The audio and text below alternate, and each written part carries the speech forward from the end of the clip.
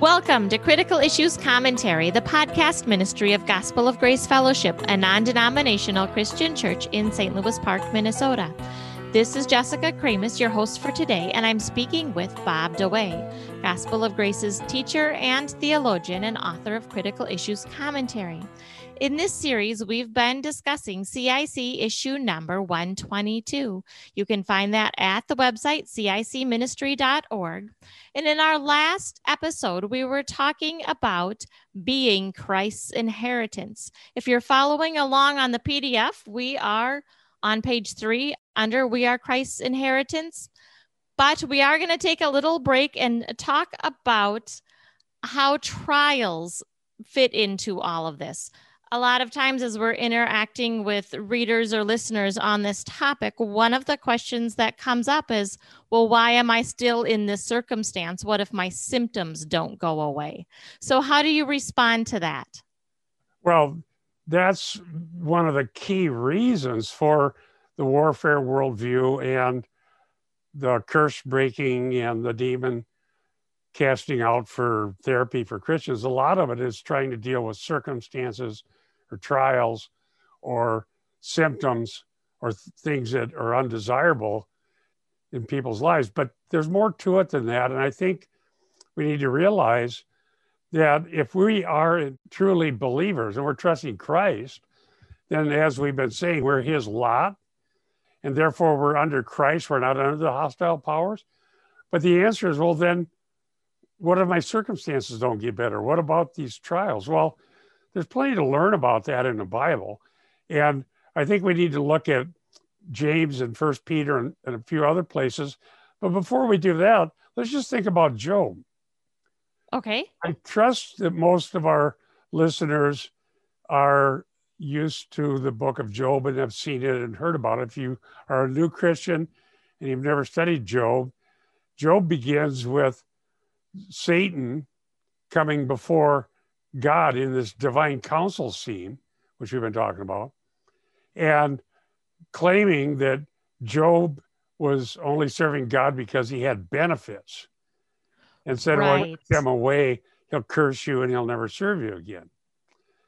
And so God allowed Satan to test Job. Now, Job on the scene of history doesn't know about this divine council meeting. No, we get a peek at it in Job 1. We get to see what's going on behind the scenes, but Job never does. Nor do his comforters when they show up. Right. So it's a very interesting book, and it's beyond what we can cover today to go through them. But in the end, when God shows up and reveals his purpose, then Job puts his hand over his mouth and he said, you know, I repent. Because he was questioning why God allowed what he did. And ultimately, it's all to prove that Job had genuine faith and that God had blessed him. And it's for our benefit as the readers to show that we don't know blessing and cursing based on judging circumstances and symptoms. Okay. And the false understanding of that by his comforters was that that's the only way you know. And so obviously Job was cursed. And that's what they say all throughout these interactions. Right. And you did something wrong. It's your fault. No innocent person ever suffered like you did. But we know that's not true. So we have to at least accept that God allows trials in the lives of genuine believers, not to show that they have to rebuke Satan or break curses or try to get a shaman type person to figure out what the problem is, but that God is working his purpose for their good, for a greater good, and that will be revealed later and not necessarily now while we're in the trial. Amen.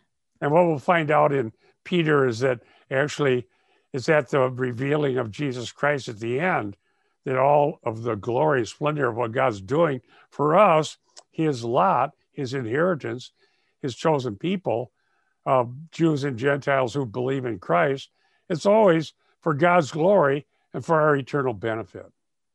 All right. Should I read 1 Peter? Go ahead. All right. We're going to start at verse 3. I am reading from the Holman Christian Standard Bible. Praise the God and Father of our Lord Jesus Christ. According to his great mercy, he has given us a new birth into a living hope through the resurrection of Jesus Christ from the dead, and into an inheritance that is imperishable, uncorrupted, and unfading, kept in heaven for you. You are being protected by God's power through faith for a salvation that is ready to be revealed in the last time. You rejoice in this, though now for a short time you have had to struggle in various trials, so that the genuineness of your faith, more valuable than gold, which perishes though refined by fire, may result in praise, glory, and honor at the revelation of Jesus Christ. Amen. Wow. Yeah, there are really a lot of things there. And I printed the Greek out for my logo software to look at for some of the words. And I've also got that for James, which says something similar. Okay. Notice some of the same themes that we have in Ephesians, which is what we're discussing mostly in this our issue 122, because of the fear of bad fate that the people had in Ephesus. And they were used to having shamans and gurus and secret mystery religions trying to undo their bad fate because they didn't like the outcomes. Yes. Right? And Paul said, no, you are God's lot. You are God's people. You are the inheritance he gave to the Son.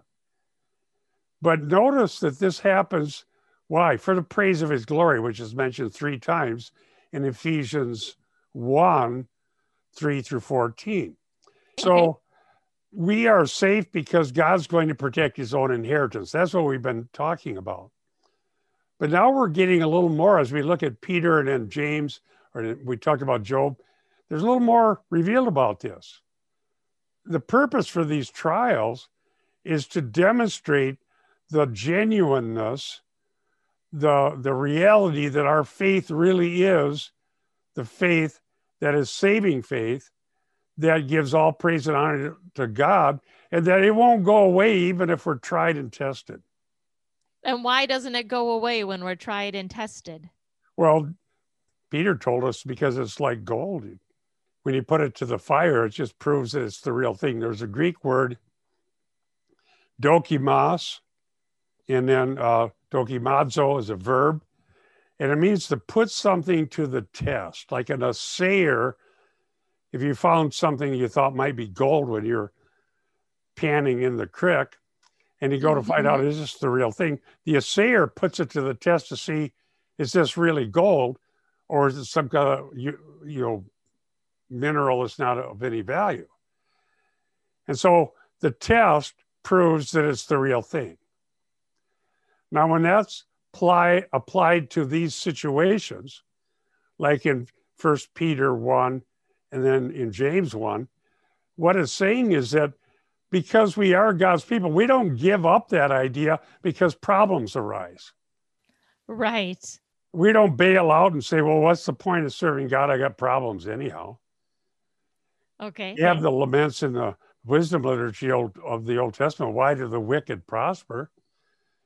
And the answer is, well, it's temporary. In the end, God will reward the righteous and punish the wicked. Okay. So whatever trials we go through are only to be something that God will use to prove that our faith is genuine.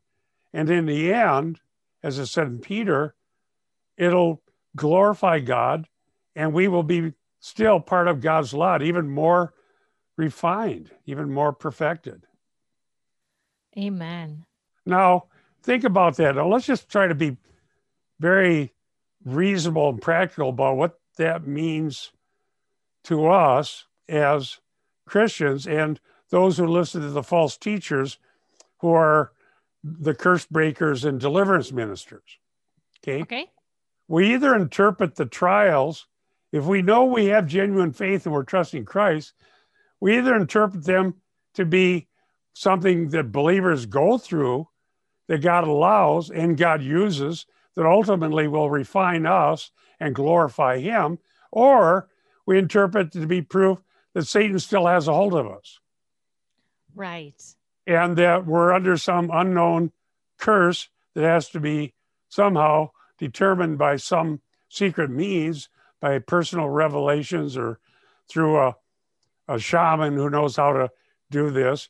And we've got to figure this out and break the curses and cast out the demons. And eventually, somehow we'll get rid of the symptoms we don't like. But what if we are Job? What if that's really true? And what if 1 Peter 1 is true? And what if James 1 is true? Which we know they are because they're scripture. And God's allowing a trial to prove we have genuine faith. And rather than persevering by believing his promises, we bail out and run to the shaman. That's failing the test. Well, it's certainly throwing a monkey wrench in the whole plan. Right. And now, thinking back years ago, I used to understand that as this test was to prove to God that we had faith. Well, but God already knows whether or not we possess saving faith. The test is not for God's benefit, it's for ours. well, think of the book of Job. Yeah. God knew that Job wouldn't utterly bail out. His wife wanted him to. Right. But the whole process reveals something to us, the readers. Yes. On the scene of history, remember, in different times I talk about on the scene, behind the scene, and beyond the scene, where we're understanding this worldview. Okay. Okay. So behind the scene, Satan was accusing Job and said, he's only serving you for benefits. If he doesn't have them, he won't serve you anymore. Okay. God allows Satan to do various things, and that goes on in the narrative. But then on the scene, his wife, his friends are all telling him that he deserves it, or bail out, his wife says, or, you're a wicked sinner, you're worse than everybody else. That's why you're suffering and we're not. Boy, Job's comforters have a lot of theological people still following them. They sure do. They're still out there. They'll still show up. They have a Mhm. lot of brothers and sisters who help them. But Job didn't believe that, but he couldn't really answer it. In the end, God himself comes and reveals something that we wouldn't know otherwise. Yes. Okay. And so the book of Job is beautiful. I love that book. But see, we, dear saints, have Job as part of our scriptures. And so we can know that this is something we can learn from. Yes. And that if And we it shows us God was in control of the test all along. Right. Don't bail out. Let's just say that way. Now, when I've been preaching through Ephesians, what I just finished, we're here in March of 2021. I just finished teaching through Ephesians over several years. And at the end, in this armor of God, which is what this Article 122 is about, the gospel. So the gospel is saying what? 4 times in Ephesians 6. Stand, stand, stand, stand. Yes. Why? Because the opposite of standing is bailing out. Right. Well, maybe I better go back to the mystery religions of Artemis and the other deities of Ephesus because I don't like the outcome. I'm having symptoms. I'm having trials. I can't pay my bills. Maybe I'm actually cursed, even though Ephesians 1:3 says I'm blessed. Oh, that's what I need to do. But no, the Bible says stand. Yeah. And Job didn't know what all was going on in the heavenlies, and neither do we. Right. But we can know whether we're God's people or we're not his people. Yes. We can And know, we can rest in his promises. right. We can know if we're going to trust God or if we're going to bail out. Right. Now, you may think, and many people told me this, well, these deliverance counselors, they're Christians, so I'm not bailing out. I'm just going to Christians who have more power and authority, and they know these things better than you do, and they're going to cast out the demon. Okay. What's the response to that?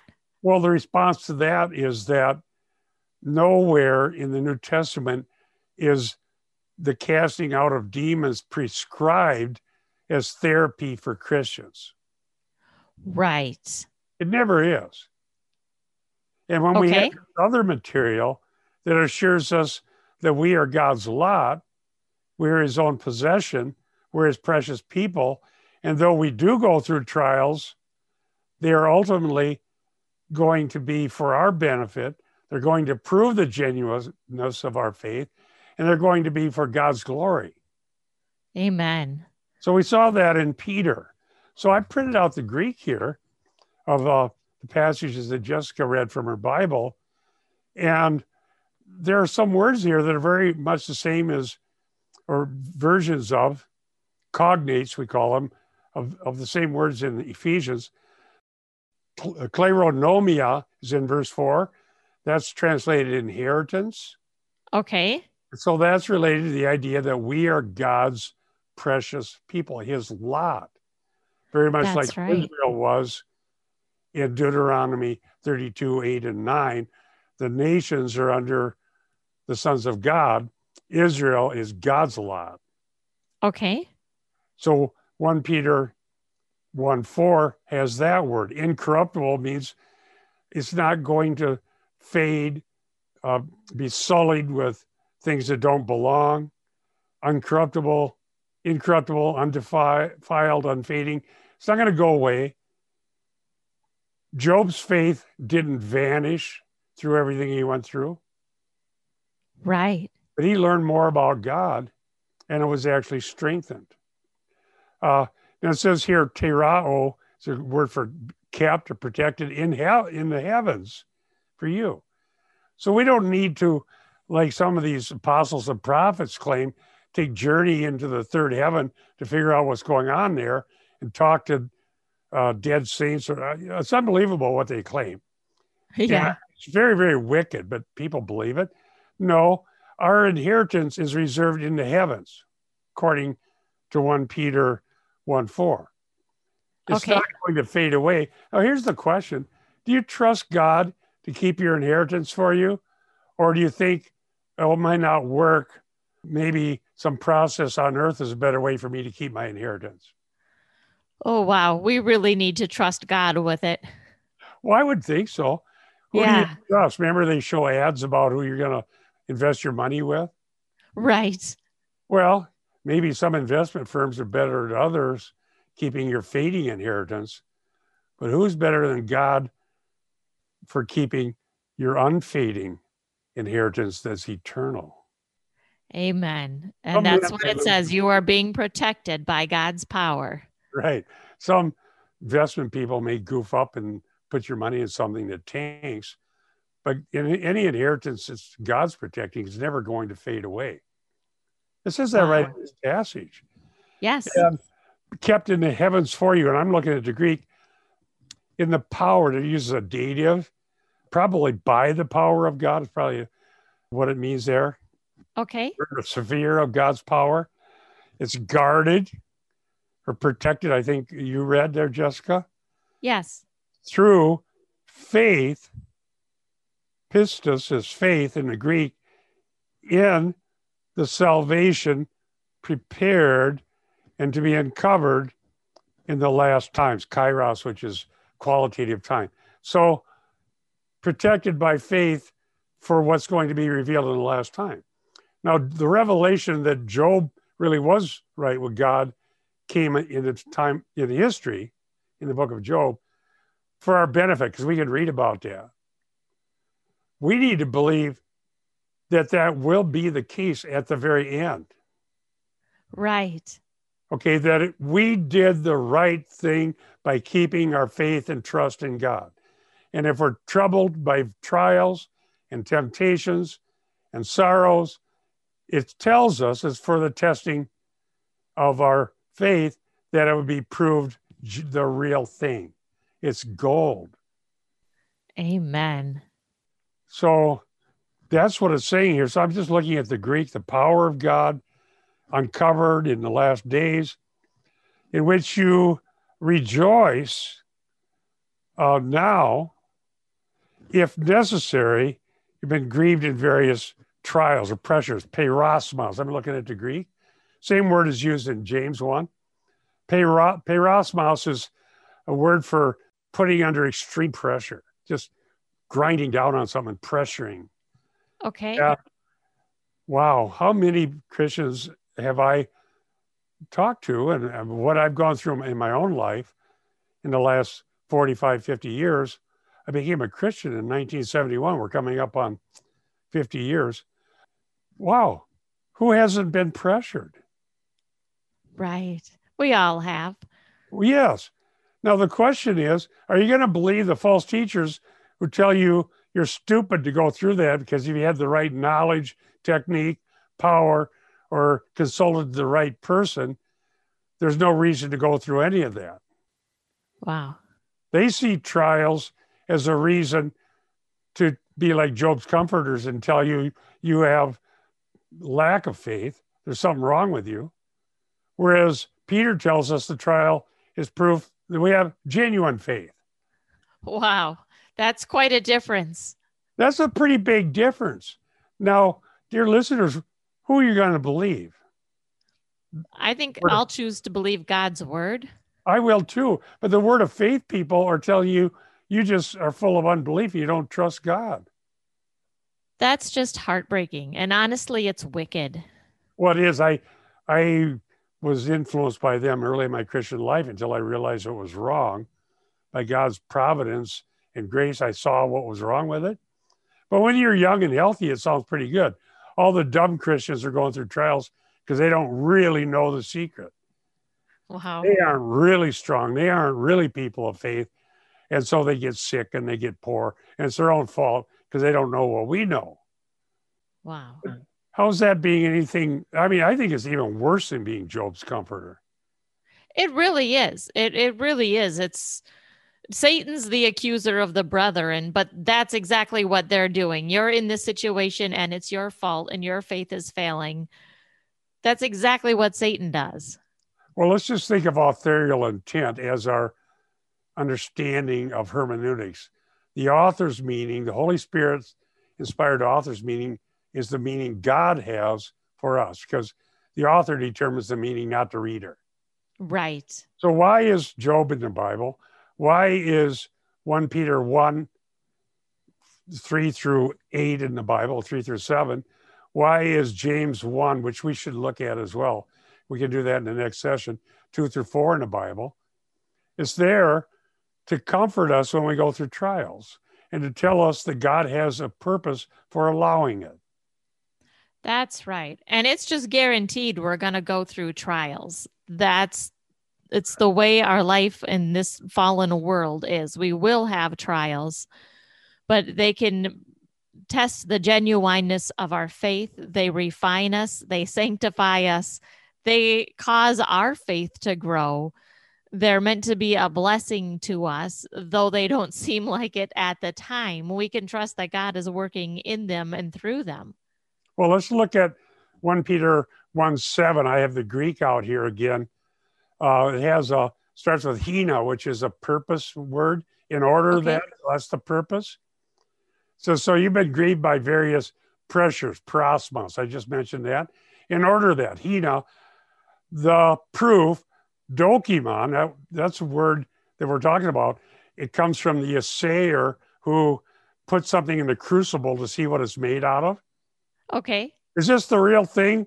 Or do you just have fake faith that's going to crumble the first time you go through a trial?